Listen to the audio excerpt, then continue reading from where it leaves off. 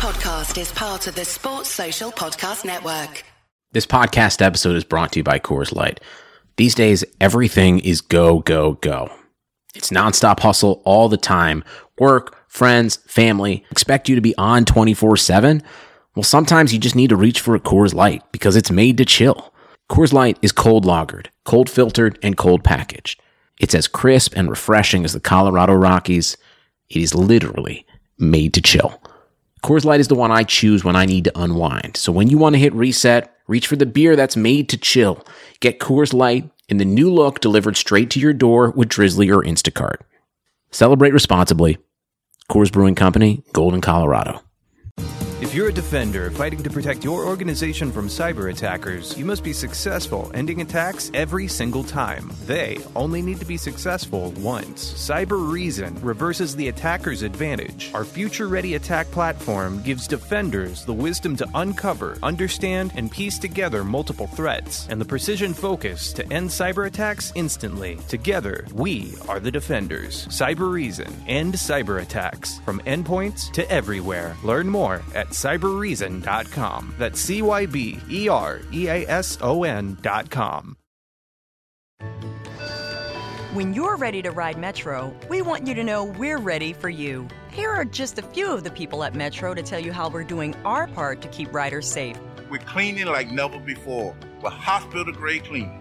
You'll find hand sanitizer stations all over the Metro. No mask, no Metro. Need one? We have a few extras. At Metro, we're doing our part to keep the DC area moving. Find out more at WMATA.com/doingourpart. They could break here, Chelsea. This could be the moment.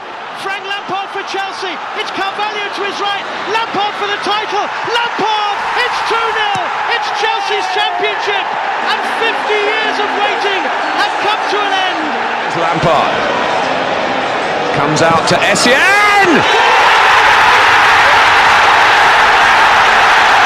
Oh my goodness. Classic counter-attack.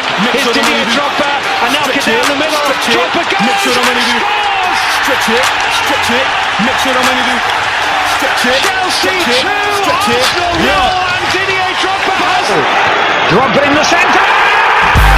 McCoy just came from the ground and went forward. Now going back madness. None of it will be practice. Make sure you get it. Stretch it. Make sure I'm going to do practice. This one must have came from. If I say then it's going to be a next thing. What do you mean, man? I sound like this guy. Which guy? I don't even know radio. Let me sip my tea. Can't take me for a month. Man, I done sometime. Unbelievable! Maras. Oh, as possibly bleak as this. Drogba! Maras. Never ended up in McDonald's. And I haven't had a trophy in a long time. What the fuck did I play for the Gunners?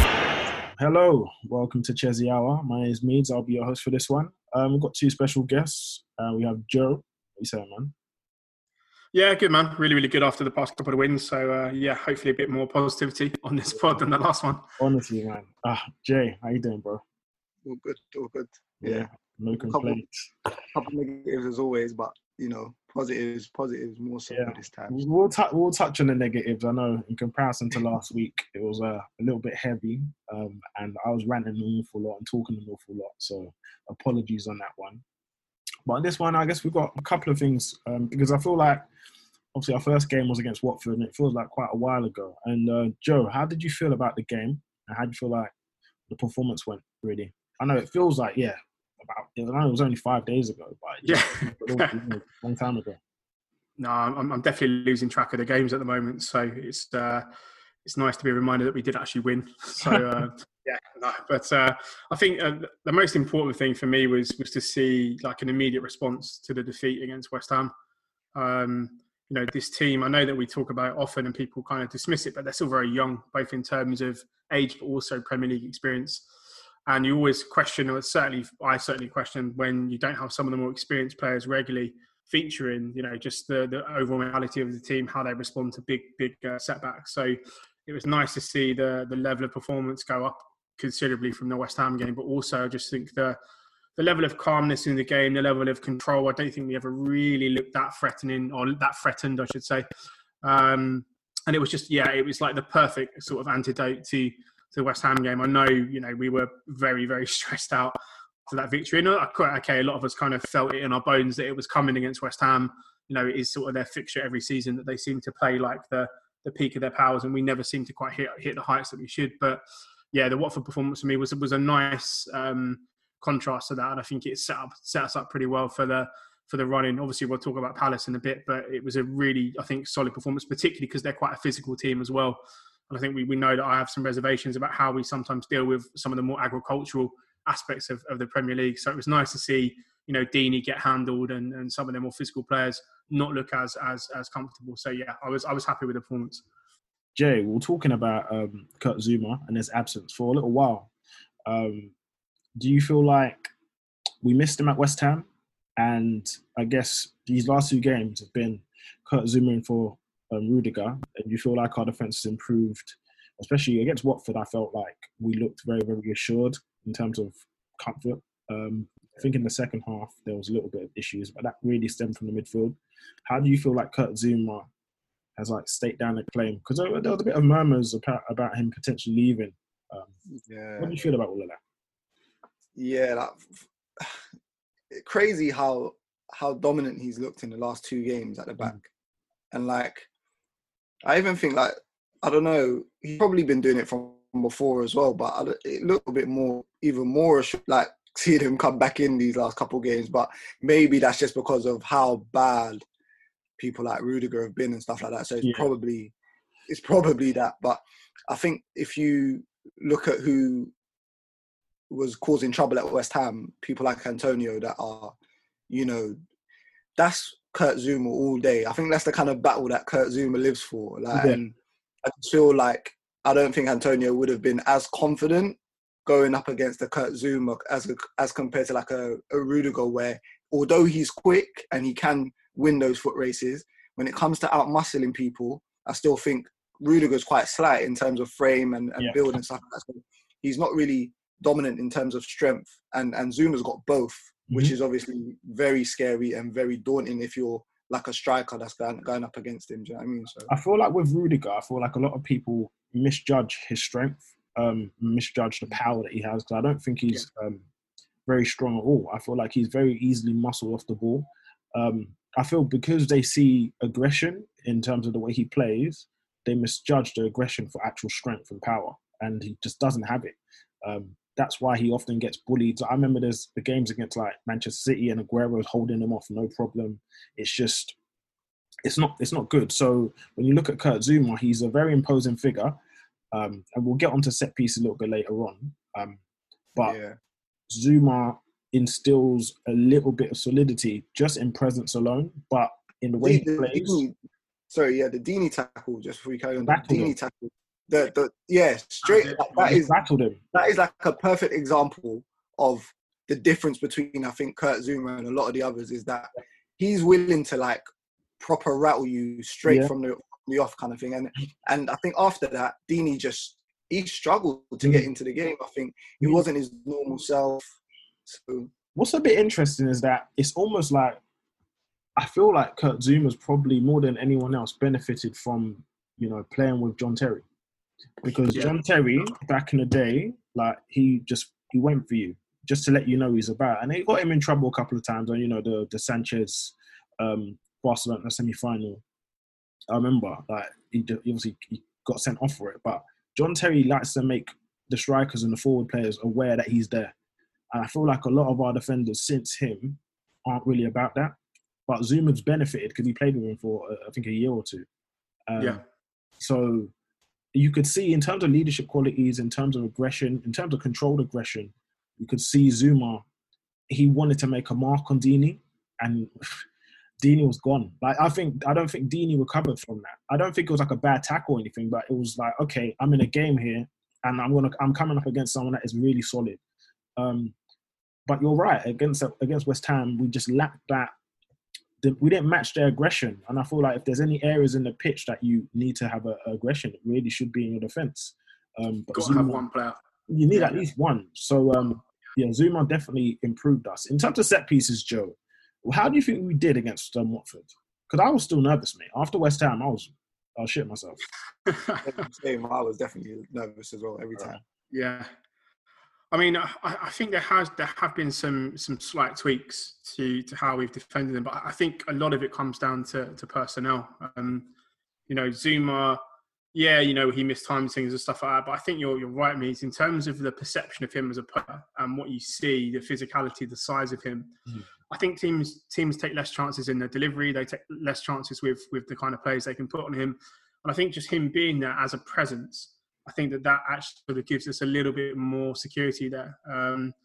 But if we kind of spoke at length of this a little while back. I think that until Chelsea have probably another 6-2-6-3 player playing regularly, it's going to be difficult to you can't go man for man with a team with a midfield who the tallest person is like 5'5". Yeah. And if you're going to play zonal, then you need to have at least 3 players who are good in the air to line that the front post zone, mid post, and back post zone.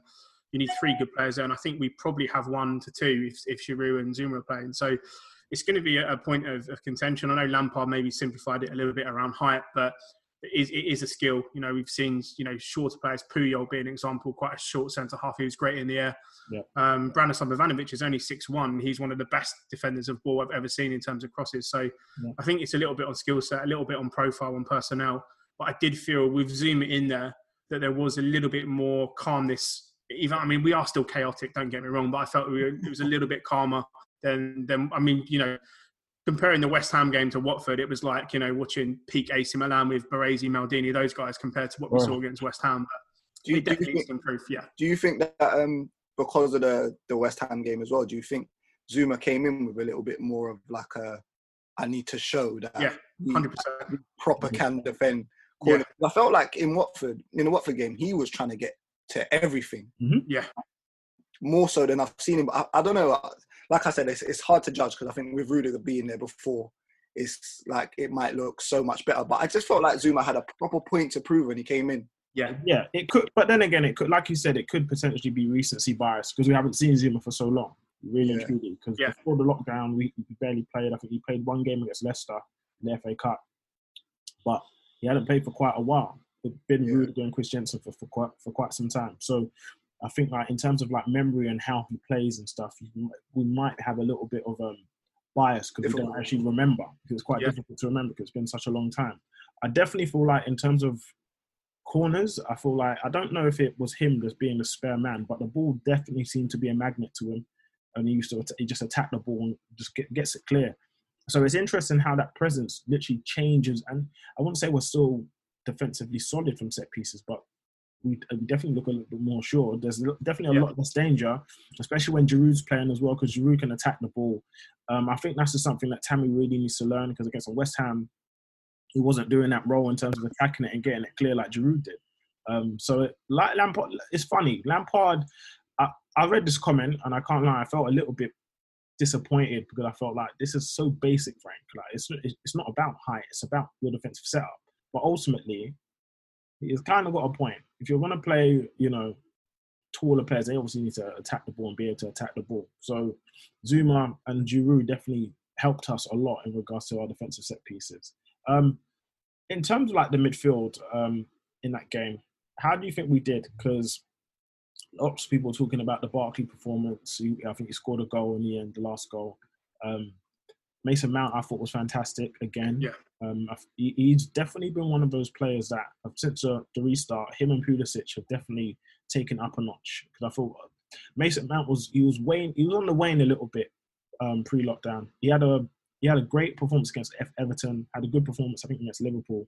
But before then, he was looking a little bit jaded. How do you think he done, Jay, in that game especially? Because I thought it was really good. Yeah, no, I thought Mason Mount was amazing. And I think when you're a player like Mason Mount that has so many good qualities in different areas, so like in terms of like his engine, in terms of how much he can run about the pitch, he's so fit as a footballer. His technique, then he's got a little bit of flair as well. Yeah. He can deliver he can deliver in terms of crosses. Like he's such a well-rounded player that you can see him becoming a player, like a really important player for Chelsea. Now that I'm seeing him do this kind of work in like different roles, and I think I remember Yas and Pels mentioning like the difference between maybe roles and positions, and I think it's been a good example of like how Mason Mount's games changed in terms of what his role is now in the team. And he spoke about it as well. He said himself, like, I've been working on how to affect the game when I'm not, you know, further forward or in attack. So I think credit to him, man. Like, he's completely, like, I wouldn't say he's changed his season, because I think he's been, you know, as a youngster, you're going to be inconsistent with performances. But I don't know, I just feel like there's a proper maturity to the way he's gone about the rest of the season so far. So I'm really impressed by him. I can't lie. I think he's been a key reason as to why we've played so well since the restart. Yeah, I feel like with Mason Mount, I think I've always been like an advocate of Mason Mount being a little bit deeper, because I've always seen he's got the technical quality to do so. And I feel like as a number 10 or in the second striker / attacking midfielder role, and the way that he plays it and applies it, I feel like it'll be quite difficult for him, because I feel like, yes, he does have the ability to receive the ball in a half turn, but his first thought isn't necessarily looking at what's around him. I think his first thought is to get it. If I could play someone in, I'll shoot. And whilst that's good and it does have its benefits, it also has its faults, because if you don't have the ability to turn under pressure, it becomes very difficult. And I feel like sometimes Mount would get, you know, I wouldn't say bullied in there, but it'd be very difficult for him to affect a game. And he then leaves gaping spaces, because if he loses the ball, he then tries to press, and then that impacts the rest of the solidity of the team.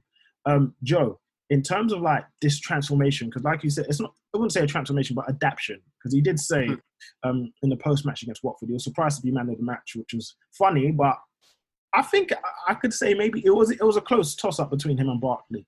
And we'll get onto Barkley a little bit later on again. But in terms of Mount, this version of Mount, is this the version you want to see? Is this the version you like? Or do you prefer the more attacker, the aggressor, you know, the one that's pressing all over the place and trying to shoot?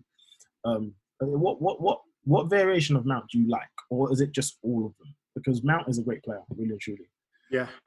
I think he is certainly a very good example of this new breed of central midfielder, this kind of multifunctional kind of player. You know, he can play as a number 10.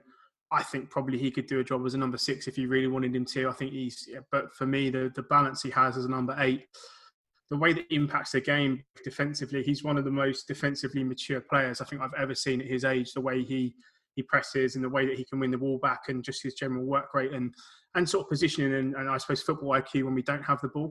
I really like the fact that he can massively now impact games from deeper. I think that for me is the thing where he adds benefit to Chelsea. You see some of these little kind of like line breaking passes that he plays into someone who is where he would have been standing like 2-3 weeks before lockdown.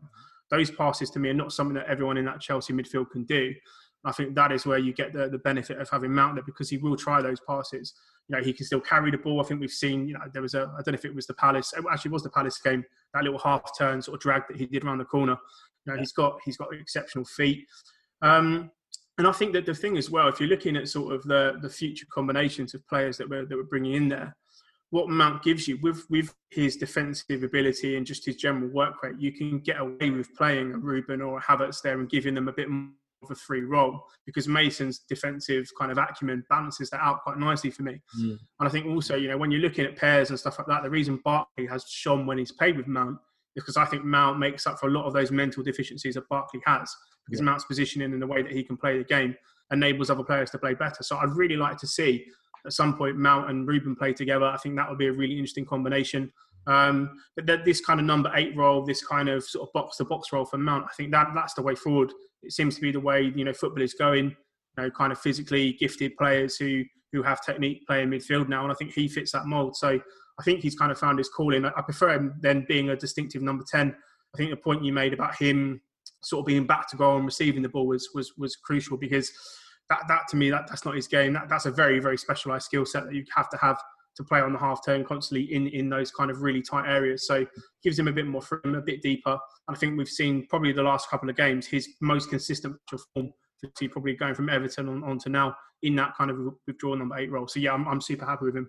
What's interesting about Mount is I think his comments after the game really impressed me, because I felt like not only was there a maturity, but I think that there was almost like a like an awakening of him, because I always saw him as a type of player that has the capacity to be in that number 8 role. Like a Kevin De Bruyne. I wouldn't say that he's on the same level, but in terms of skill set, I thought they're relatively similar. So I feel I've always been quite comfortable with the idea of him playing there. And you're absolutely right. Barkley's form has definitely been largely helped because of Mason Mount's ability and capacity to drop deeper and find him. Whereas before, Kovacic breaks lines, but not through passing, but through his dribbling. But once it gets to the middle third, once it gets to the final third, it tends to go to pieces because he isn't finding that incisive ball. And Mason Mount is probably already in the box. Whereas now, Barkley, what he is really good at, to be honest, if you're giving him, you need to give him his dues, is that he's very good at occupying that number 10 space or moving into that number 10 space and then able to turn. And that's why he was able to find the pass to Giroud, which is great, because that punch into him from Mason Mount was a great pass that broke the lines, entirely disorganized their midfield, and then Barkley disorganized the defense by dropping into that number 10 role, slipping in Giroud, and Giroud, great finish for the first goal. So I feel like that combination works really, really well. And you're right, in terms of looking at the future, Ruben Loftus-Cheek coming in and playing with Mason Mount, that's a very big possibility. And it's what's good about Mason Mount's flexibility is that he'll always be in your thoughts when it comes to picking a squad, always be in your thoughts when it comes to picking a team. So it's going to be very, very interesting. So I agree, that performance was very, very good. I think there was a couple of nervy moments we want to talk about in terms of Billy Gilmore or Jorginho. We'll get onto that bit in the next segment. But support for this episode has been provided by Ratio keto-friendly dairy snacks. If counting macros makes your head spin, count instead on a snack by Ratio. They've done the math for you, so you can spend less time studying the label and more time enjoying your day. Creamy and delicious, try strawberry and vanilla for 2 grams of carbs and a unique combination of sugar and protein. Interested? Ratio keto-friendly dairy snacks are now available in the yogurt aisle at Walmart. Always consult your physician before starting an eating plan that involves regular consumption of high-fat foods. in terms of Billy Gilmore, when he came on for the injured Kante, I don't know. He hasn't started post-lockdown games well. He's not been the same. He's not had the same sharpness and same bite that he had before. But Watford's re-emergence, I guess, in that game came the moment that Kante came off and Billy came on. It was a big call from Frank Lampard because obviously Jorginho was on the bench, and this was, I think, the 4th game that Jorginho hadn't featured. So, yeah, Jay, what did you think of that little cameo from Gilmore? I think it was a 20-minute cameo. It was about 20 minutes. What did you think? Yeah. As soon as he came on, to be honest, I think he had a couple of moments where he got out-muscled, very early on the. And the thing about this is, I'm not too harsh when you come on in that position, because I think it's a hard position to come on and kind of, get the tempo of the game, get used to it. I think it's a very difficult position to come on and kind of, settle into the game. The very best registas or best DMs generally will come in and just fit into the tempo of a game. Yeah. I remember Cesc Fabregas, whenever he used to come on and control games, we won the title under Conte, he just used to come on and just control the game. It's just crazy how the very best can do it. And that's not a slight on Billy. He's still young, obviously. So, and that's what I'm going to say, because he's still young. I think that's playing a major part in trying to be able to do that and come on and just settle in straight away. And I think, and then just generally, obviously, you look at his height and you look at his size. You're not surprised. The thing is, for me, I'm not surprised to see him get muscled off the ball or anything like that. So I'm not surprised to see him get out muscled. I know the Corey all day long, Chalobah, all of them guys, strength-wise, they're going to out-muscle him. I've never said, him coming in will be a thing where he'll out-muscle others.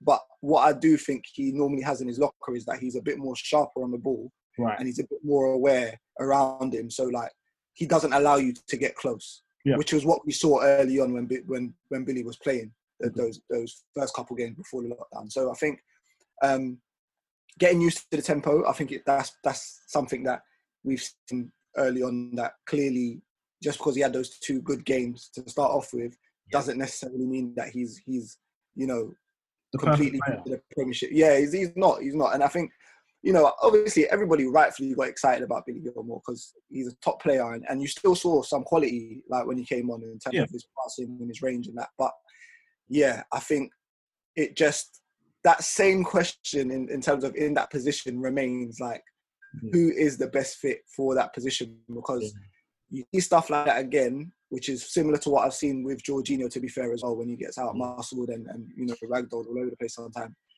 Like, I just want to see a little bit more dominance in that area, whoever it is that comes into that position. Yeah. Joe, I feel like obviously this is going to lead in quite nicely to Jorginho, and we'll touch on him mainly on in the game against Palace and his impact.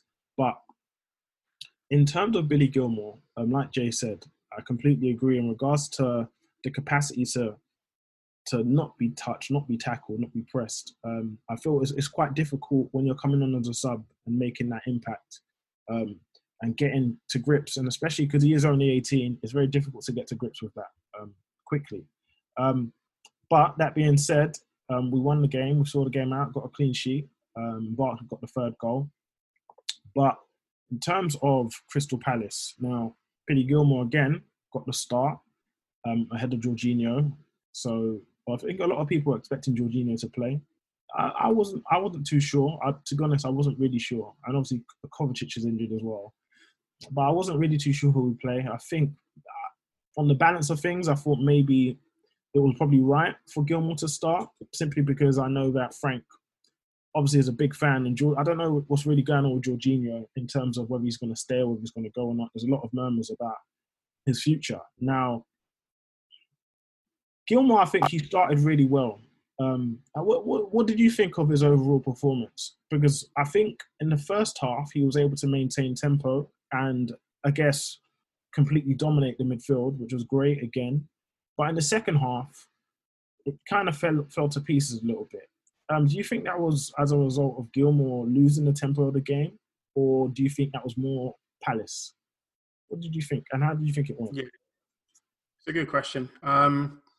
I think that there's probably a little bit of both is probably the fair answer. I think my one criticism of Gilmore so far, early part in his career, is I think when the game starts kind of going away from him or moving away from him a bit, I think instead of maybe simplifying what he's doing a bit, taking a step back, trying to just play it simple, keep the ball moving, I think, and it's not a bad thing, I think it's just his mentality. He tries to step on the accelerator and go harder. Like, he wants to play even more difficult passes. He wants to forcibly take control of the game again. Mm-hmm. So I think sometimes from Gilmore's perspective, what I'd like him to do is just take a step back, just play short, simple passes. Just try and diffuse the situation. Because I think sometimes, this isn't so much him, this is for others as well. I think sometimes we're not great at managing the momentum shifts in game. Yeah. And to be fair to Palace, I mean, the last 15, 20 minutes or so, they went full chaos at us, full bombardment. It was like completely physical. And I think in those kind of instances, we looked a little bit overwhelmed. You know, I think we'll talk about Jorginho, but he definitely came on and steadied it for a good 5-10 minutes. But still, even the last, 8-10 minutes of the game was still chaos for us, I think. Yeah. So I think it's acknowledging that Palace were just foot on the accelerator. But yeah, I think the thing that we need to look at in the future is how we manage these moments in games, because, you know, we have enough quality on the pitch to manage a team like Palace trying to sort of come at us. Yeah. I feel a little bit sometimes like we kind of see the momentum and we just kind of take a step back, and then it's sort of completely overwhelming. We don't really have the kind of players at the moment who can do something out of nothing, create something out of nothing, or just take the game by the scruff of the neck. So it's a little bit, I think, on a team thing. Maybe Lampard, maybe the personnel and how we manage momentum. But I think also as well, just some players, just to simplify the game, keep the ball. You know, it's not the worst thing in the world. If you might be passing it on your back four and Gilmore for 5 minutes, but if Palace haven't got the ball, you know, keep assisting out of their attack. So yeah, I mean, it's a little bit of both for me.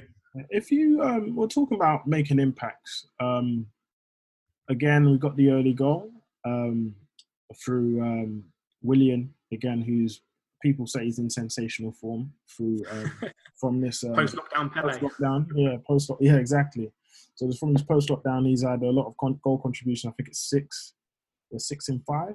So he's done fairly well, to be perfectly honest. I wouldn't say that he's been in blinding form. I feel like this is Willian being Willian, but he's added a lot more end product to his game.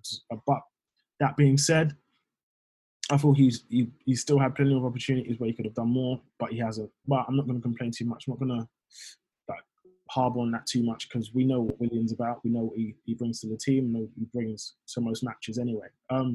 But when you're ready to ride Metro, we want you to know we're ready for you. Here are just a few of the people at Metro to tell you how we're doing our part to keep riders safe. We're cleaning like never before with hospital-grade cleaning. You'll find hand sanitizer stations all over the Metro.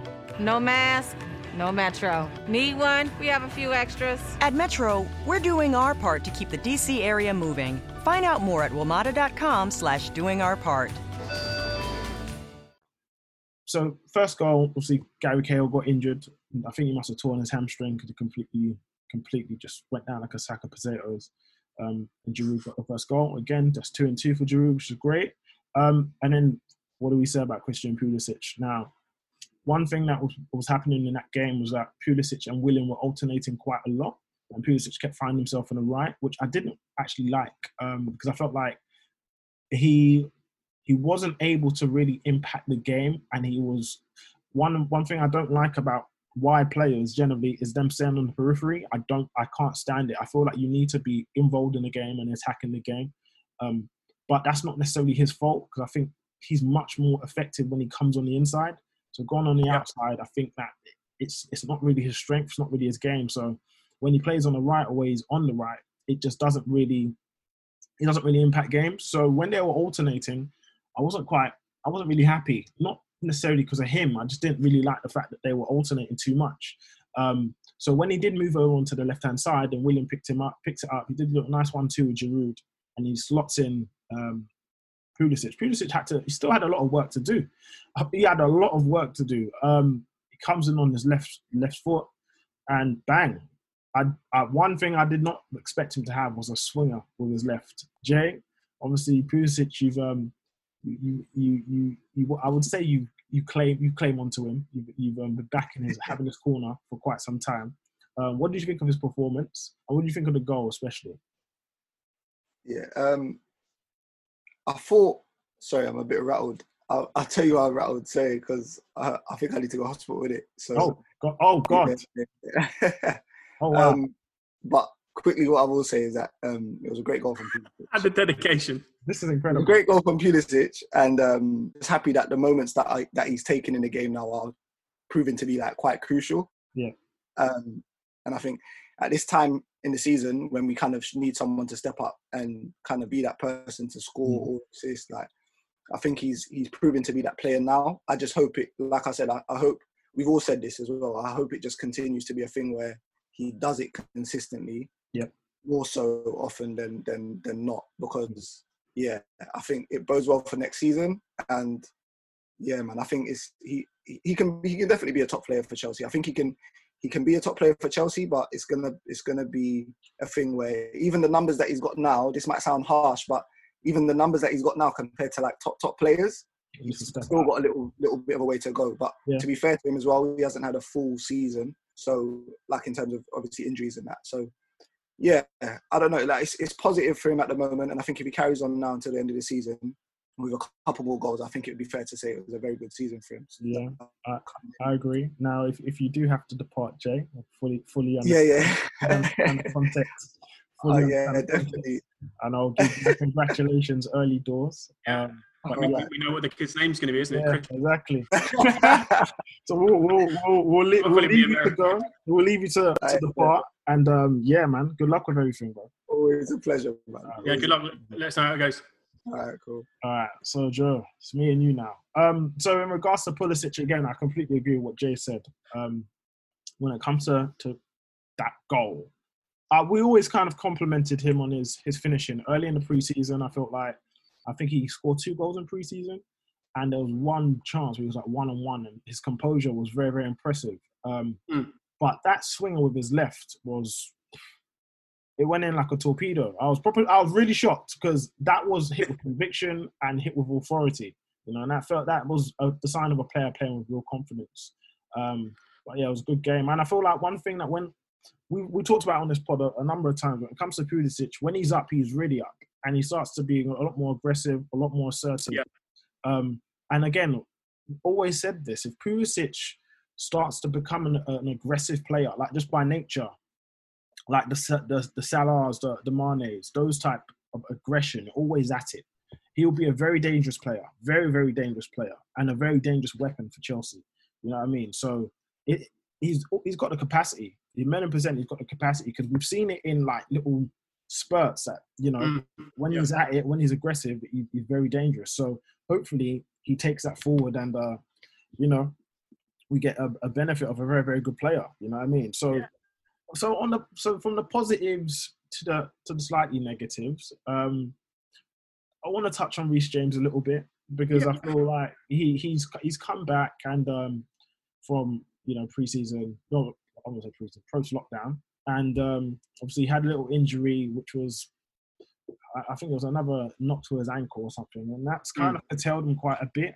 And unfortunately, it's been a recurring theme for him. How do you think he's done? And how is this a cause for concern, or is this just him needing games to get up to speed again? Because I feel like you've got freaks of nature like Mason Mount, Ross Barkley, that don't really need that run to really get going. But I'm looking at Reece James and thinking, you kind of need a couple games, mate, to kind of get up to it. But it's very risky. So how are you feeling about Reece James? Are you concerned?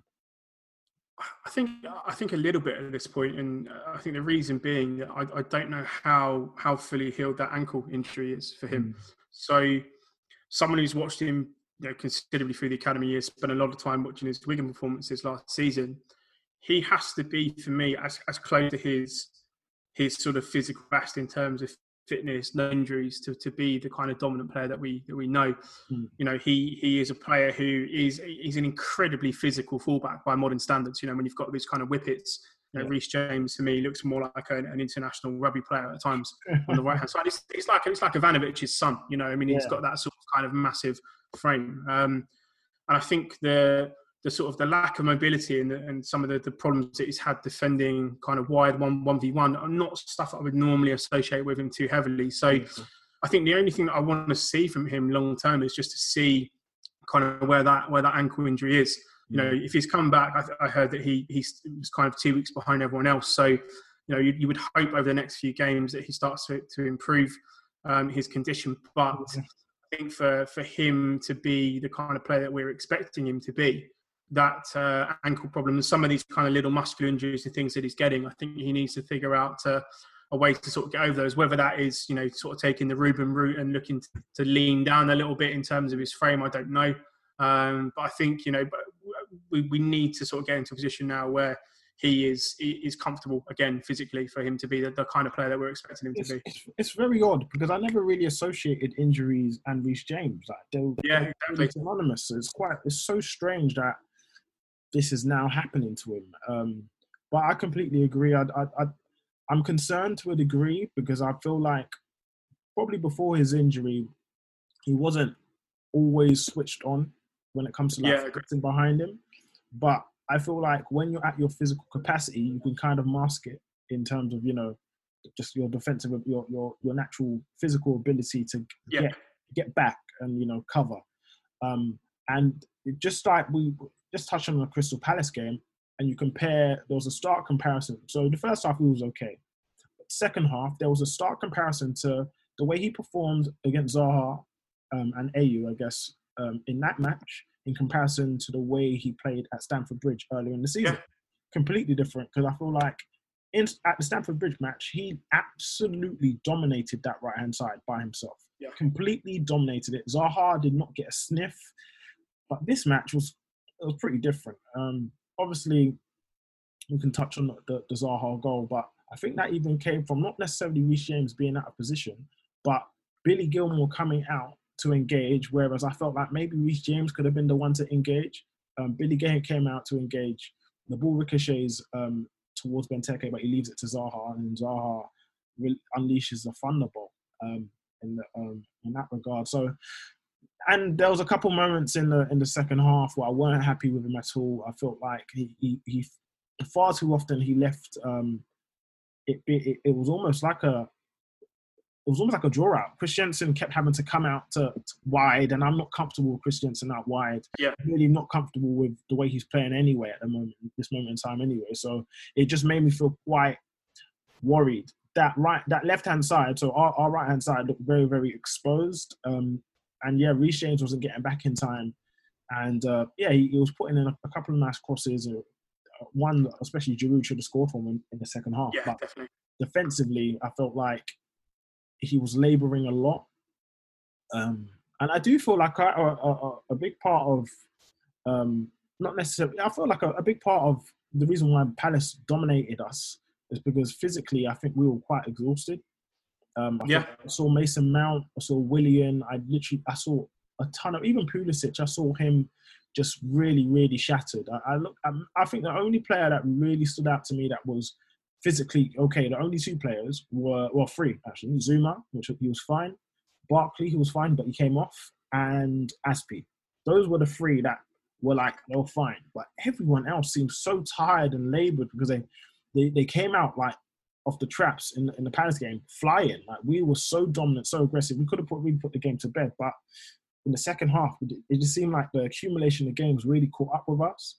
And when you have that and you're not sharpness in mind, and you're generally fatigued, you start to make mistakes. You start to be sloppy. I feel like Chris Jensen started giving the ball away. Zuma started giving the ball away. Gilmore, Barkley just started giving the ball away. It started getting very, very sloppy. Obviously, Reece James as well. And it was just, it's a cause for concern with Reece. It is a cause for concern. But like you said, he's 2 weeks behind everyone now. So I will give him the benefit of the doubt. And hopefully he just needs games to play. Because really and truly, we can't afford for him not to play. Because if he doesn't play, we're looking at Alonso back at left back, and you know what he brings. And we can't afford for Alonso really in this running. We can't afford for him to be playing because it is scoring goals at this moment in time isn't an issue. Now, while people start making excuses to why he might play, we don't need a goal scoring left back really and truly. So it's just one of them things. We just hope that Reece James he recovers and gets back to sharpness, because right now it's not been great. But talking about sharpness, Ruben Loftus-Cheek came on second half, and how do you think he did?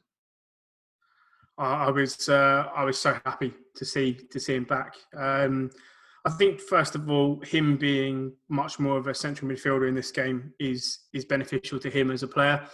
I know that Dan is a big fan of him playing out wide, but I'm not throwing Dan under the bus here. But it's not something that I've ever really seen as his position. But seeing him pick the ball up in midfield and drive 20, 30, 40 metres towards their penalty area. The difference when Ruben carries the ball is that teams don't want to engage him because he's so physical, he's so big, his feet are so good that they back off. And then you saw the difference between Ruben and probably all of our midfielders is that presence of mind that he's developed now, final third. That little kind of toe poke, scoopy little pass through was so nice. Good finish by Tammy as well. But Ruben completely drew them in. And then he has the presence of mind, the quality that we've been saying in the final third that's been lacking to make the little slide ball pass and to set up the goal. But he looks, I don't know, I know Lampard's saying, next season is going to be the one for him, but he's starting to look a little bit like his old self. Mm-hmm. And just in terms of his mobility, he's carrying the ball, did some really nice defensive work as well, two big blocks. I think exactly. He's getting back to the kind of player that we expect him to be. And again, looking at next season and this season, to be fair, towards the end, if he gets up to that kind of level, maybe another game, another 2 games, it's a really, really big thing for us as we move forward. Completely agree. And I feel like with Ruben, it does seem like I've been a little bit hard on him post-injury. And that's probably because I want him to be the great version of himself. Yep. So I've had to rein in my expectations, 1, and 2, my patience. So with Ruben, there was definitely a lot of positives to take from that game in terms of, I don't feel like he came on and hindered the team at all. I feel like he came on, he was solid. Defensively, he was assured doing his work. So on both sides of the pitch, he was really, really good. One thing that I did notice that small bits of his burst was returning. So he was able to, this ability to shift his body and move is definitely still there. It's definitely nowhere near his peak form. Now, I don't expect that to come for at least another a month or 2. And that's fine. That's understandable because, when it comes to Achilles injuries, it takes a little while to get the stretchiness and the elasticity back in that ankle. So it'll take him some time, but you have to have patience with him. But what you ultimately do not lack, and what he does not lack is quality. And what you see with him is quality. So yeah, I think naturally he will bring a different element to the game. And I'm not really too sad him not starting games at all, really. I think bringing him on to calm things down, you know, when Jorginho came on, he calmed things down because him and Ruben were able to play their 1-2s and just settle the tempo a little bit. So yeah, definitely happy with Ruben's performance. I feel like it's a good step in the right direction. So it's a big step even, because I feel like in a couple of games prior, he was looking quite out of it. And that's natural. He didn't play for 13 months. So it's really good. Now, in terms of the player we just mentioned, Jorginho, like we said, he came on. What did you think of his impact? I know you mentioned it earlier that it was only a brief amount of time that he came on and impacted the game, but do you not feel like, for me, one thing that I really noticed, and again, it references back to Cesc Fabregas, is his capacity to instantly, because I remember seeing a graphic on Sky that our possession was like 23%, 22%, and Palace had all of the ball in our half. And then Jorginho came on, and that was it. Control was just, it was absolute control for at least 10, 12 minutes. It was just incredible. How did you feel like that period, how necessary it was? Because I thought that period was very important because Palace were building. How do you think he's handled, obviously his, I wouldn't say treatment, but him not being picked by Frank Lampard and, you know, for a couple of games now? How do you feel he did, considering this was his first game back post COVID? I think the thing that I will never knock him for is his level of professionalism and how he carries himself around the club. For a lot of players to be thrown on to effectively kind of rescue a situation which looked like it was going quite downhill would have been something that quite a few would have just gone on and shrugged their shoulders and sort of done the bare minimum. So I think from that perspective, the way that he carries himself is super important, and I think that is something that translates to everyone else on the team. I certainly thought when he came on, there was a good 5-10 minute period where, you know, I think his willingness to receive the ball in uncomfortable situations, his ability to play short, quick passes around the corners, to move the kind of the focus of the ball, to kind of start shifting their pressing and their defensive structure. That for me is really kind of what kind of saw the game out towards the end. Yeah. You know, it's difficult, as we've said, to come on as a holding player, particularly when, you know, the entire momentum of the game is based in your half. Mm-hmm. I think that quite clearly shifted when he came on. The last 5 minutes, probably about the 88th minute onwards, I don't think there's much that he or many of them could do because Palace were just in pure kind of like bombardment mode. Yeah. It was difficult to really do much in terms of how we were doing that. But before that period there, I was quite concerned actually that they probably were going to score at some point. Yeah. And I think that period, probably up until, as I say, like almost the 90th minute, that kind of period of control was probably the most crucial aspect in getting the 3 points beyond obviously the Zuma slide tackle. But it was a really good cameo, and I think Yaz has said it in the group chat quite often that this is a situation now not about really planning for next season. It's about getting in the Champions League. So. Mm-hmm. Maybe he features more because of his experience. And yeah, I mean, you could just see it when he came on, the level of calm in the midfield, it kind of took over a little bit better. So, you know, he has that quality in him to manage games. It was top quality. Honestly, I was so impressed because, again, I said before the game, I was like, it's a big call, Frank. This is a massive call to play Willie Gilmore against a midfield that is... Palace has got a team full of PNP. So Milivojevic, Kouyaté, just a solid midfield base. Obviously, you've got you've got Zaha, you've got Benteke, obviously, and you've got Ayew. So it's a lot of strength in there, and their defence. So I was quite worried for him, but Billy in the first half was great for me. But he started to get overrun massively. It was so worrying, and I did feel like we were definitely going to concede again. I feel like after we got the third, it was great, but then straight away we conceded. We switched off. And we're going to touch on the people that switched off in a moment. But Jorginho's cameo was excellent, and I feel like it definitely highlighted to a lot of people who were thinking, okay, you know what, you can get rid of Jorginho. I feel like it highlighted a degree of importance and I guess a degree of respect, because I feel like a lot of people were being quite disrespectful towards him as a player. But I feel, you know, it showcased a bit of, you know, okay, you know what, whilst he may not be my cup of tea, he definitely brings something to this team and definitely brings something to matches if as and when required. So, you know, I feel it was a good cameo for him and definitely good for a lot of people to be reminded of his qualities. Now back onto the negatives again. I feel like a lot of people were really annoyed at me. Well, not annoyed at me because I said that Kepa really should have done better with the Zaha shot. And I've seen it a number of angles. I've seen a lot of like shots from distance in terms of like pictures from behind of Zaha and behind the goal. And yeah, my opinion hasn't really changed. It hasn't really changed at all. Like, Joe, what did you think of it? Because obviously people know what I think, and I'll kind of restate it if I need to. But I felt he should have done better. I should have got a hand to it. And he was already falling down before the ball's anywhere near him. But what did you think of it, really? Because I know we all have different opinions on the goal. And to be honest, it was a great strike, but yeah. I don't know, mate. I mean, it's the thing is the perception I have of Kepa now is so coloured by my overall view of him as a keeper over the past 2 seasons. So, you know, I think looking at the shot, I think the way that I was framing was I think he could have done better.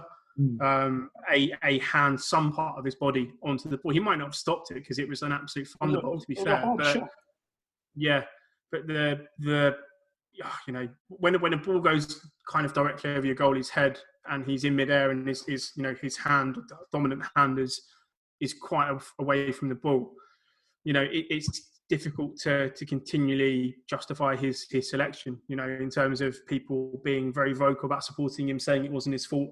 Yeah, great strike, loads of power behind it. But I have seen good goalkeepers get something on that. And all right, maybe it hits him and goes in, or maybe it hits him and it hits the post. But I would expect a decent Premier League goalie to get something on it. Okay, as I said, if it goes in, it goes in. But the fact that it was just like an air grab, you know, is worrying. And it's the same thing we've said often over and over again. If you're centre-backs at Chelsea, the amount of confidence that you have in the guy behind you is critical to your own performance levels. And if, you know, I mean, teams now, I mean, if this is going to be the case going forward, if I'm any team that Chelsea are playing in the future, who we've got Sheffield United, I'm like, that Sander Berg's got a great shot from distance. I'd be like, you know, Chris Wilder, just have shots from 30 yards out, just test him. Yeah. And it's another kind of angle that teams can attack. We've already seen them stick crosses on Kepa, you know, take liberties. Who crosses the ball 1 yard from the goal line regularly, you know, because most Premier League keepers are going to come and take liberties on set pieces. They take liberties with crosses. Now we're going to start teams start seeing people take liberties with shots from distance. You know, they've got some teams will have no right to shoot from there. It's not a good shooting opportunity, but now that they've seen that this is a potential weakness again, it's another thing to attack us with, and it's not hugely something that inspires a great deal of confidence going forward. Yeah, it's not great. Like it's not great at all. And I got a bit of stick for saying that, look, good keepers at top clubs, really and truly, should have the capacity to bail you out. And referencing saves that a keeper makes shouldn't actually be the instances that you should be referring to. Because goalkeepers are paid to make saves, right? So if a goalkeeper's only made 1 save or 2 saves in the game, you can't say he bailed us out here. Well, no, because that's a goalkeeper's job. In regards to moments where you're being bailed out, it's like if a shot has happened, and it's a great strike, if it's a great, unsavable shot, but you somehow manage to save it, that is you bailing us out. Because you basically have no right to save it. Now, if a keeper has no right to save it and saves it, that's a great keeper, right? Well, not a great keeper, that's a great keeping action. Yeah. My issue is Kepa does not ever really have those moments, you know? I feel like he's had one, that penalty against in Europa League last year. And again, I feel he really could have said, if he gets the right way, if he gets the right way, that's a good save. So he didn't go anywhere and saved it, right? Now, in terms of critical, oh my God, he saved us here, I just don't really get that vibe with Kepa. I feel like if a player's running through one-on-one, I know they're going to score, you know? And we'll get onto that Zuma block later on, but it's just there's a lot of I don't know. The Zaha shot was it was a good strike. It was a good strike, but the fact Kepa was already going down before the ball was near him. I don't know. I just think that if you're looking at the fundamentals of goalkeeping, it's just quite poor, really and truly. And like you said, that it could just be another angle for an avenue for opposing teams to get us at. It's just he doesn't fill me with confidence, and I do feel like maybe a loan or selling him might be the best thing to do. That's just my opinion. I feel a lot of people might want to stick around, but you have to ask yourself the question: that does he instill you with confidence? Like, if you can generally say that he instills you with confidence, then fine, keep him there. Hopefully for you, keep him there. But for me, and a lot of other fans, This episode is sponsored by Schwans.com. What are you having for dinner tonight? Good question. Schwann's Home Delivery has a solution for you. Stock up your freezer with high-quality frozen foods like premium meats and sides, delicious ready-made meals, ice cream, and more. No subscriptions, no memberships, just a friendly yellow truck that's been delivering food for almost 70 years. Listeners of this show get a special deal. Get 20% off your first order with code YUM20. Check out schwans.com/YUM for details. Look at him and think, nah. And the weirdest thing is that you've got other teams taking liberties. Now, if he was highly regarded and rated, other teams wouldn't be taking liberties. You know, they're not going to be loading. They're going to be loading crosses on him. They're going to be putting pressure on him because they know that he's a weak link in our team. And whether you want to agree or not, it's fine. But every goalkeeping metric there is, so that he's literally one of the bottom at the power, and that's not great. It's not great reading for us. So it's not looking great. But I do want to talk about one other talking about weakness. So in stark contrast to Kurt Zuma's imperious performance against Watford, and again imperious performance against Crystal Palace. Now, Chris Jensen. So I've been a big backer of Chris Jensen for a long time, since he was about 17, 18. So I watched him throughout the youth academies, where he was a lot bigger than everyone else. And I wouldn't even say dominant, but the way he played, the style of play was so composed, so smooth. You know, he was very unflustered when it comes to making challenges. Joe, Chris Jensen for that second goal. Talk to me. Because as much as I'm a big backer, or I was a big backer of his, it's just not good enough. It isn't good enough. But you look at his moment against Danny Welbeck, against Watford. I know he didn't score, but and Ruben has to clear it, to get it away. It's not good enough. It's happening a bit too often now for me. And what do you think about it? What do you think? It's a tough one, because I think as a footballer, you respect the ability that he has. Certainly as a centre-back, some things that he can do. Yeah. But I think certainly the way that the Premier League football is trending at the moment, that having a very, very non-physical centre-back at the back is detrimental. And I think, you've seen kind of over the years that he has struggled pretty considerably with anyone who's got a bit about them. The Antonio one for me was one of the big kind of, I wouldn't say like an eye-opening event, but I think for a lot of people that are big on Christensen, that was probably a really good example of just how much physicality is important for centre-backs. And, the Palace game in particular, the contrast between Zuma and him was enormous. Mm-hmm. I think Christensen, the way I look at him, for me, he's probably the best five-a-side centre-back in the world. If you were going to play a players, no overhead height rule, he's calm. He'd be fantastic. The problem is, and this is the thing that I say to a lot of people, the majority of teams that Chelsea play are in the kind of Palace mould.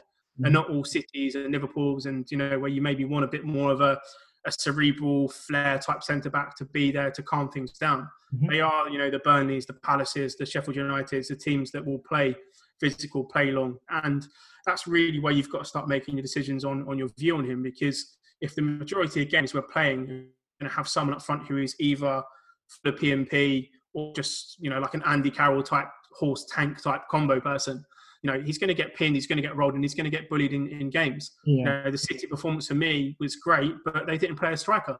Right. That was no surprise that Christensen looked phenomenal when he didn't have anyone to mark. And if you're a top centre forward, even if you're an average Premier League centre forward with a bit of physicality about you, who are you going to stand on, Christensen or Zuma? Yeah.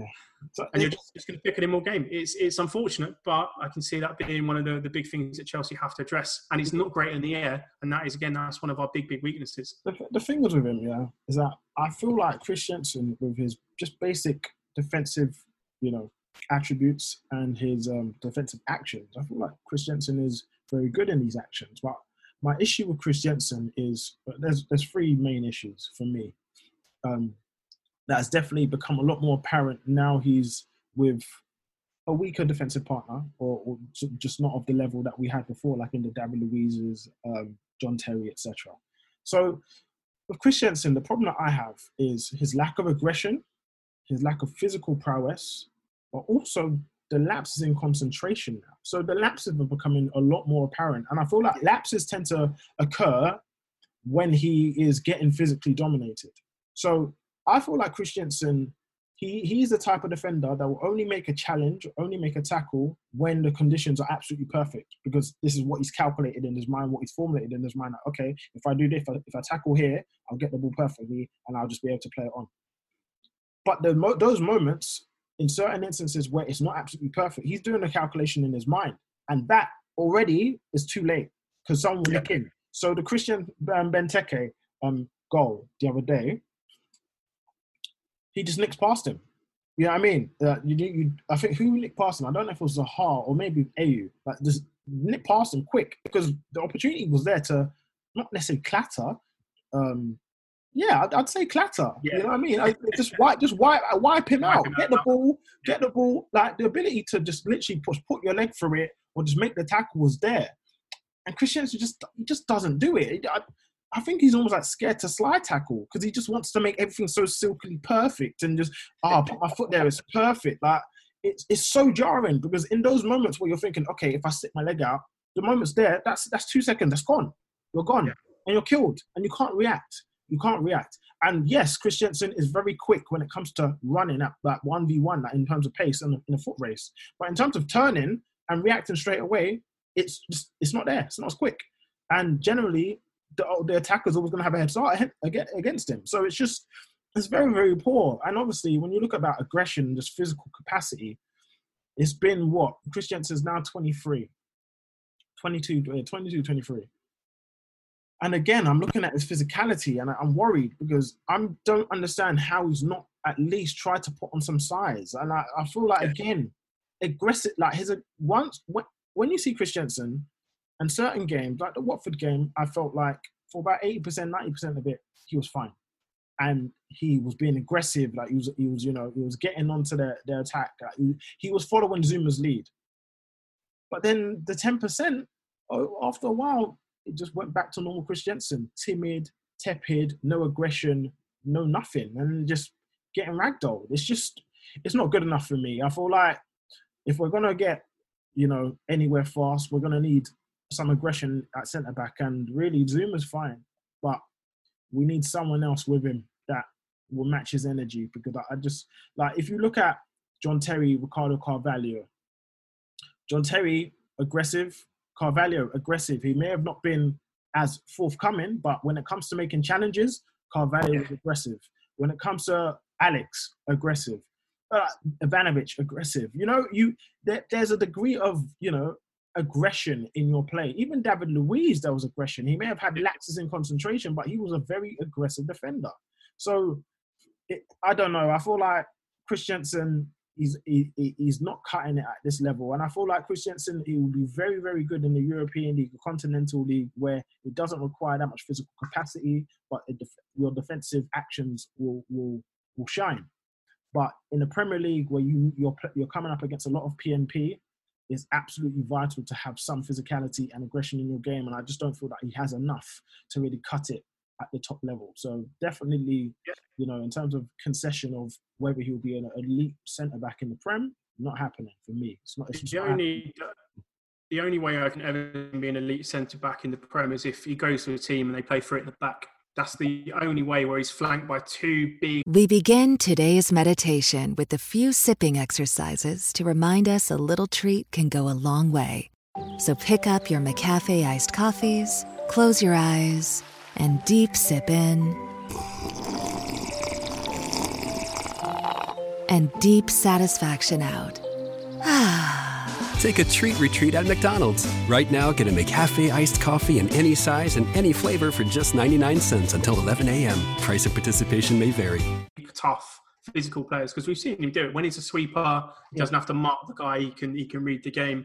Then I think that's the only way in the Premier League that you'll see him be a commanding player. But in a 2, when he's got people peeling onto him, and as you've been outlining, that for me, that's where you need to have the defensive mentality. The Branners, the Cavaliers, the JTs, they had that defensive desire, and I don't always see that in his play in the 2. He wants to be, as you said, he wants to be the elegant centre back, which isn't really what we need at this point in time. I completely agree. I feel like maybe in a 3 and being the middle centre back, maybe, but other than that, it's just not. It's not for me. It's not for me, and it's unfortunate because I did obviously have a lot of faith in him, but unfortunately, it's not really worked out. So obviously, you guys have been listening to the podcast for quite some time.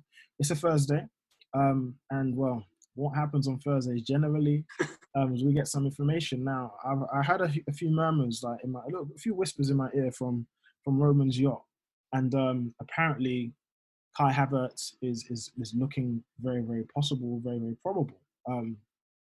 Like they didn't really want to tell me the fees. Obviously, it's all a bit confidential, but it looks like personal terms have been agreed between Havertz and Chelsea, which is incredible.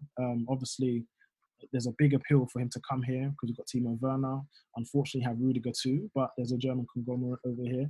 And obviously the Frank Lampard appeal is interesting because a lot of us used to think, ooh, got Frank Lampard coming in. I don't know about the player pool because he's not a top manager.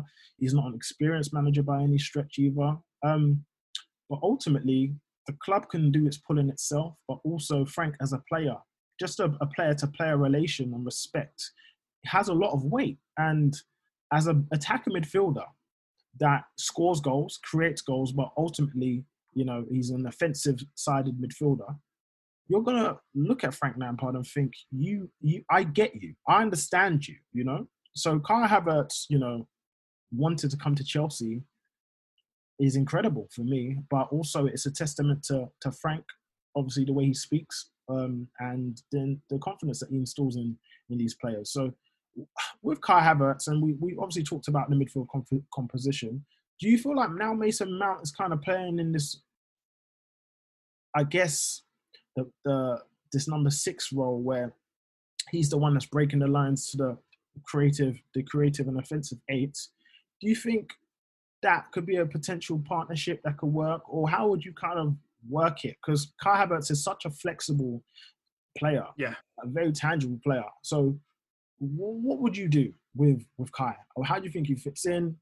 And, who do you think the casualties will be? Ultimately, it's a squad game. And obviously the league have announced that the 5 substitute rule is going to be staying for the duration of the 20 to 21 season, which is great because obviously you can utilize a big squad. How do you think we'll set up? What do you think the best way to get the best out of Kai Havertz and the team? Because ultimately, it's not just about getting the best out of Kai Havertz. It's about getting the best out of every individual and the team. How do you think we'll set up?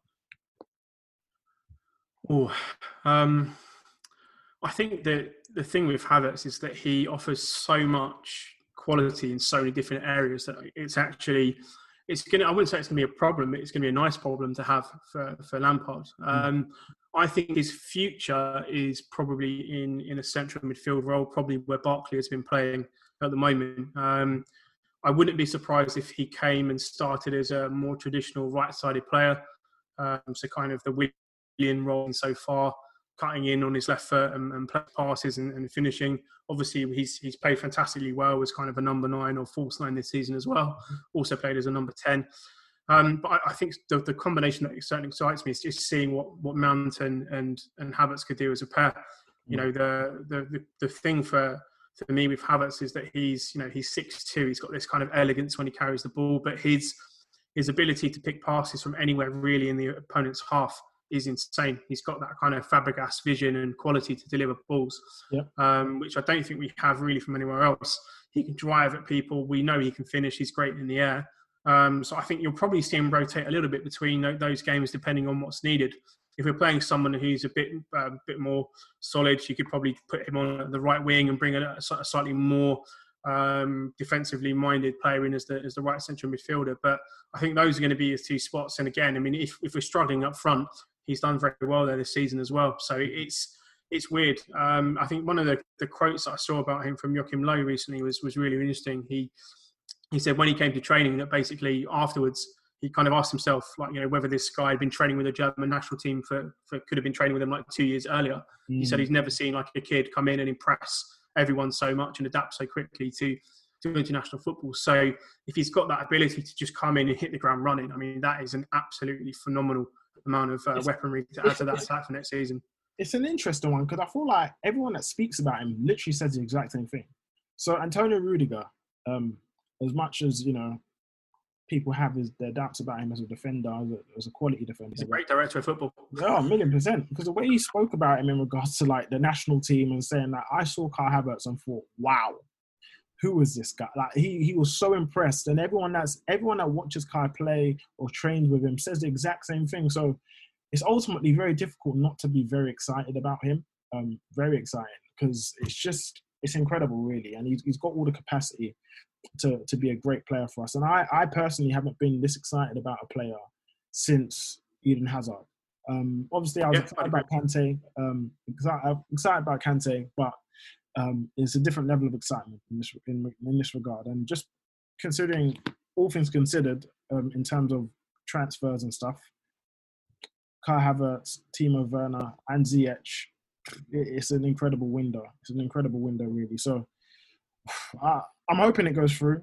You guys will be the first to know, obviously, on Chessy Hour, but hopefully we can get Kai in, and I think he'll just take us up to another level, really, because it's just the quality he possesses, and the threat that he gives in terms of goals. He adds a completely new dimension to us. So, yeah, wild, completely wild. All right, so we're going to move on to a couple of listeners' questions to finish off the pod.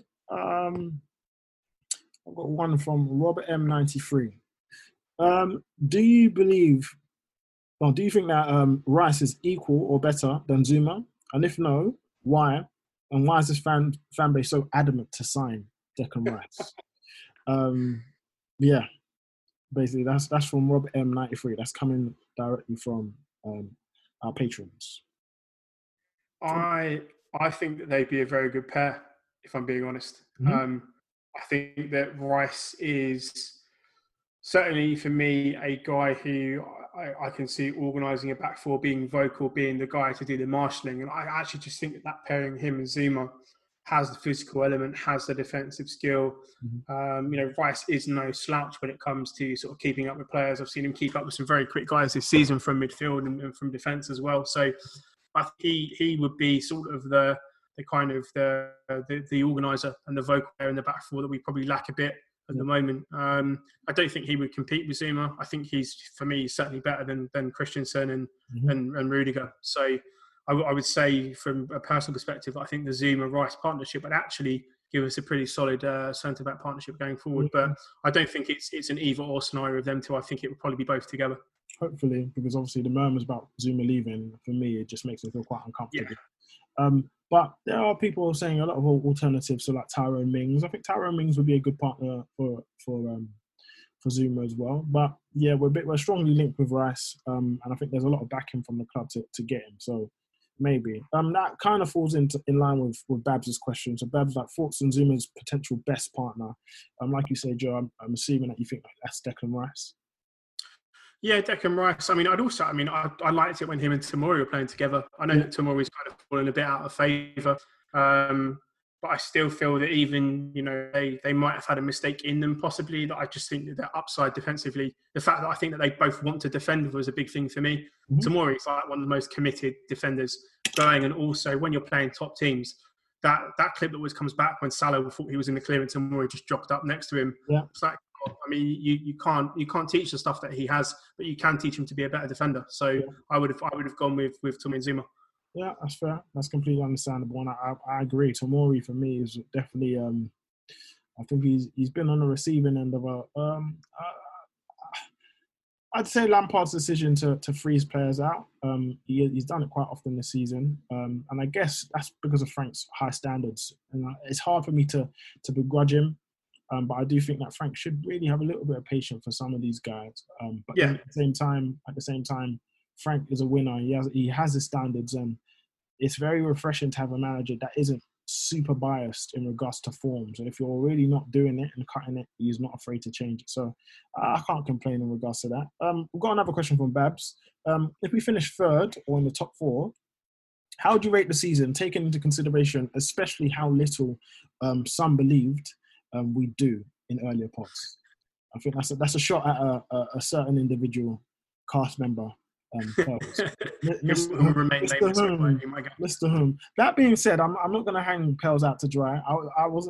He wasn't the only one laughing. I was definitely cackling at his laugh as well. So he's kind of taking that mantle from you. He's taking it.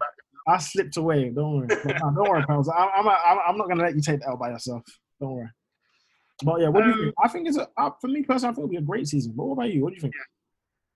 Yeah, I think it's been really positive. I think the thing probably over the last part of the season was to see like an emerging style come play. What we can kind of see that Lampard is now, he wants his holding player. He wants to play with like some slightly more attacking midfielders. Two central midfielders who are going to be a little bit more box to box.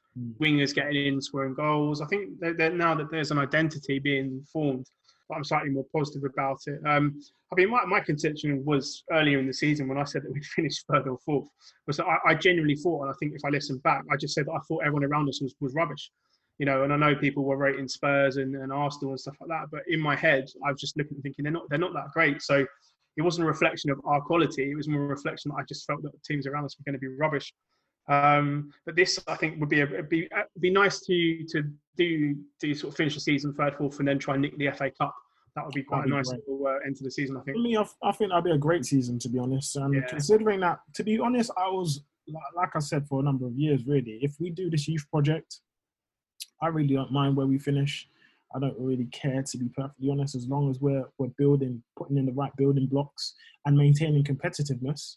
I'm happy. So ultimately, this season's been. I'm quite happy with how it's gone. Even if we don't finish top four, I'll be happy because we've put in the building blocks. It will be a shame considering we've been in the top four for most of the season, but at the same time, I wouldn't be too angry because really, this has been a building block. It's been a progressive year, and ultimately, Chelsea have progressed. The way we play is progressive. The style of play is definitely there. And you could definitely see that we are one of the most creative sides in the league. We just have to iron out other deficiencies. But I'm always a big believer again. We sort the attack, and then the defense we can do later on. You know what I mean? So, yeah, I think it'll be a great season. If we finish top four and, nick an FA Cup, that'll be a great, great season for us. We've got a question from Toby. As I said about the goalkeeping situation, does anyone have any off-the-wall shouts for potential goalkeepers? Tebow and Czech was a combined £20 million, and that might be the way to go with signings. I completely agree. There's obviously one keeper that I really like. That's Rajkovic. He's in France. He's a very, very good goalkeeper. 24 years old, and I don't estimate him being any more than £30 million. So I don't know. I feel for me, he'd be the one to go. He's a good, tall goalkeeper, big presence. Yeah, that'd be the one for me to go, to be honest. Him or, Onana. Onana's a good goalkeeper. He's another good goalkeeper. Outperforms a lot of people in the metrics. But, yeah, Rajkovic, for me, would be the one. Yeah, no, I agree. If you were to say, build me a Premier League goalkeeper, he's kind of the guy that I'd be looking at. Big, tall guy, physical, imposing. Mm-hmm. We've obviously done pretty well with Serbian guys in the past as well. We know they're a bit insane, so I think he's the guy that I'm looking for. But yeah, I mean, also as well, I think you're right. If the fee, I don't think would be anything over 30 mil, and it looks to me like he's the next top goalkeeper potentially out there. I agree. All right, well, we'll leave it there. Thank you for joining us. Obviously, Jay had to leave a little bit earlier. But yeah, thank you for being on. Hopefully we have some news by next week. Win against Sheffield United. And, you know, Kai Havertz might be a Chelsea player by then, but we'll see. Thanks for joining us, and we'll be back next week. Take it easy. Peace, Joe. Take care. Support for this episode has been provided by Ratio keto-friendly dairy snacks. If counting macros makes your head spin, count instead on a snack by Ratio. They've done the math for you, so you can spend less time studying the label and more time enjoying your day. Creamy and delicious, try strawberry and vanilla for 2 grams of carbs and a unique combination of sugar and protein. Interested? Ratio keto-friendly dairy snacks are now available in the yogurt aisle at Walmart. Always consult your physician before starting an eating plan that involves regular consumption of high-fat foods. Sports Social Podcast Network.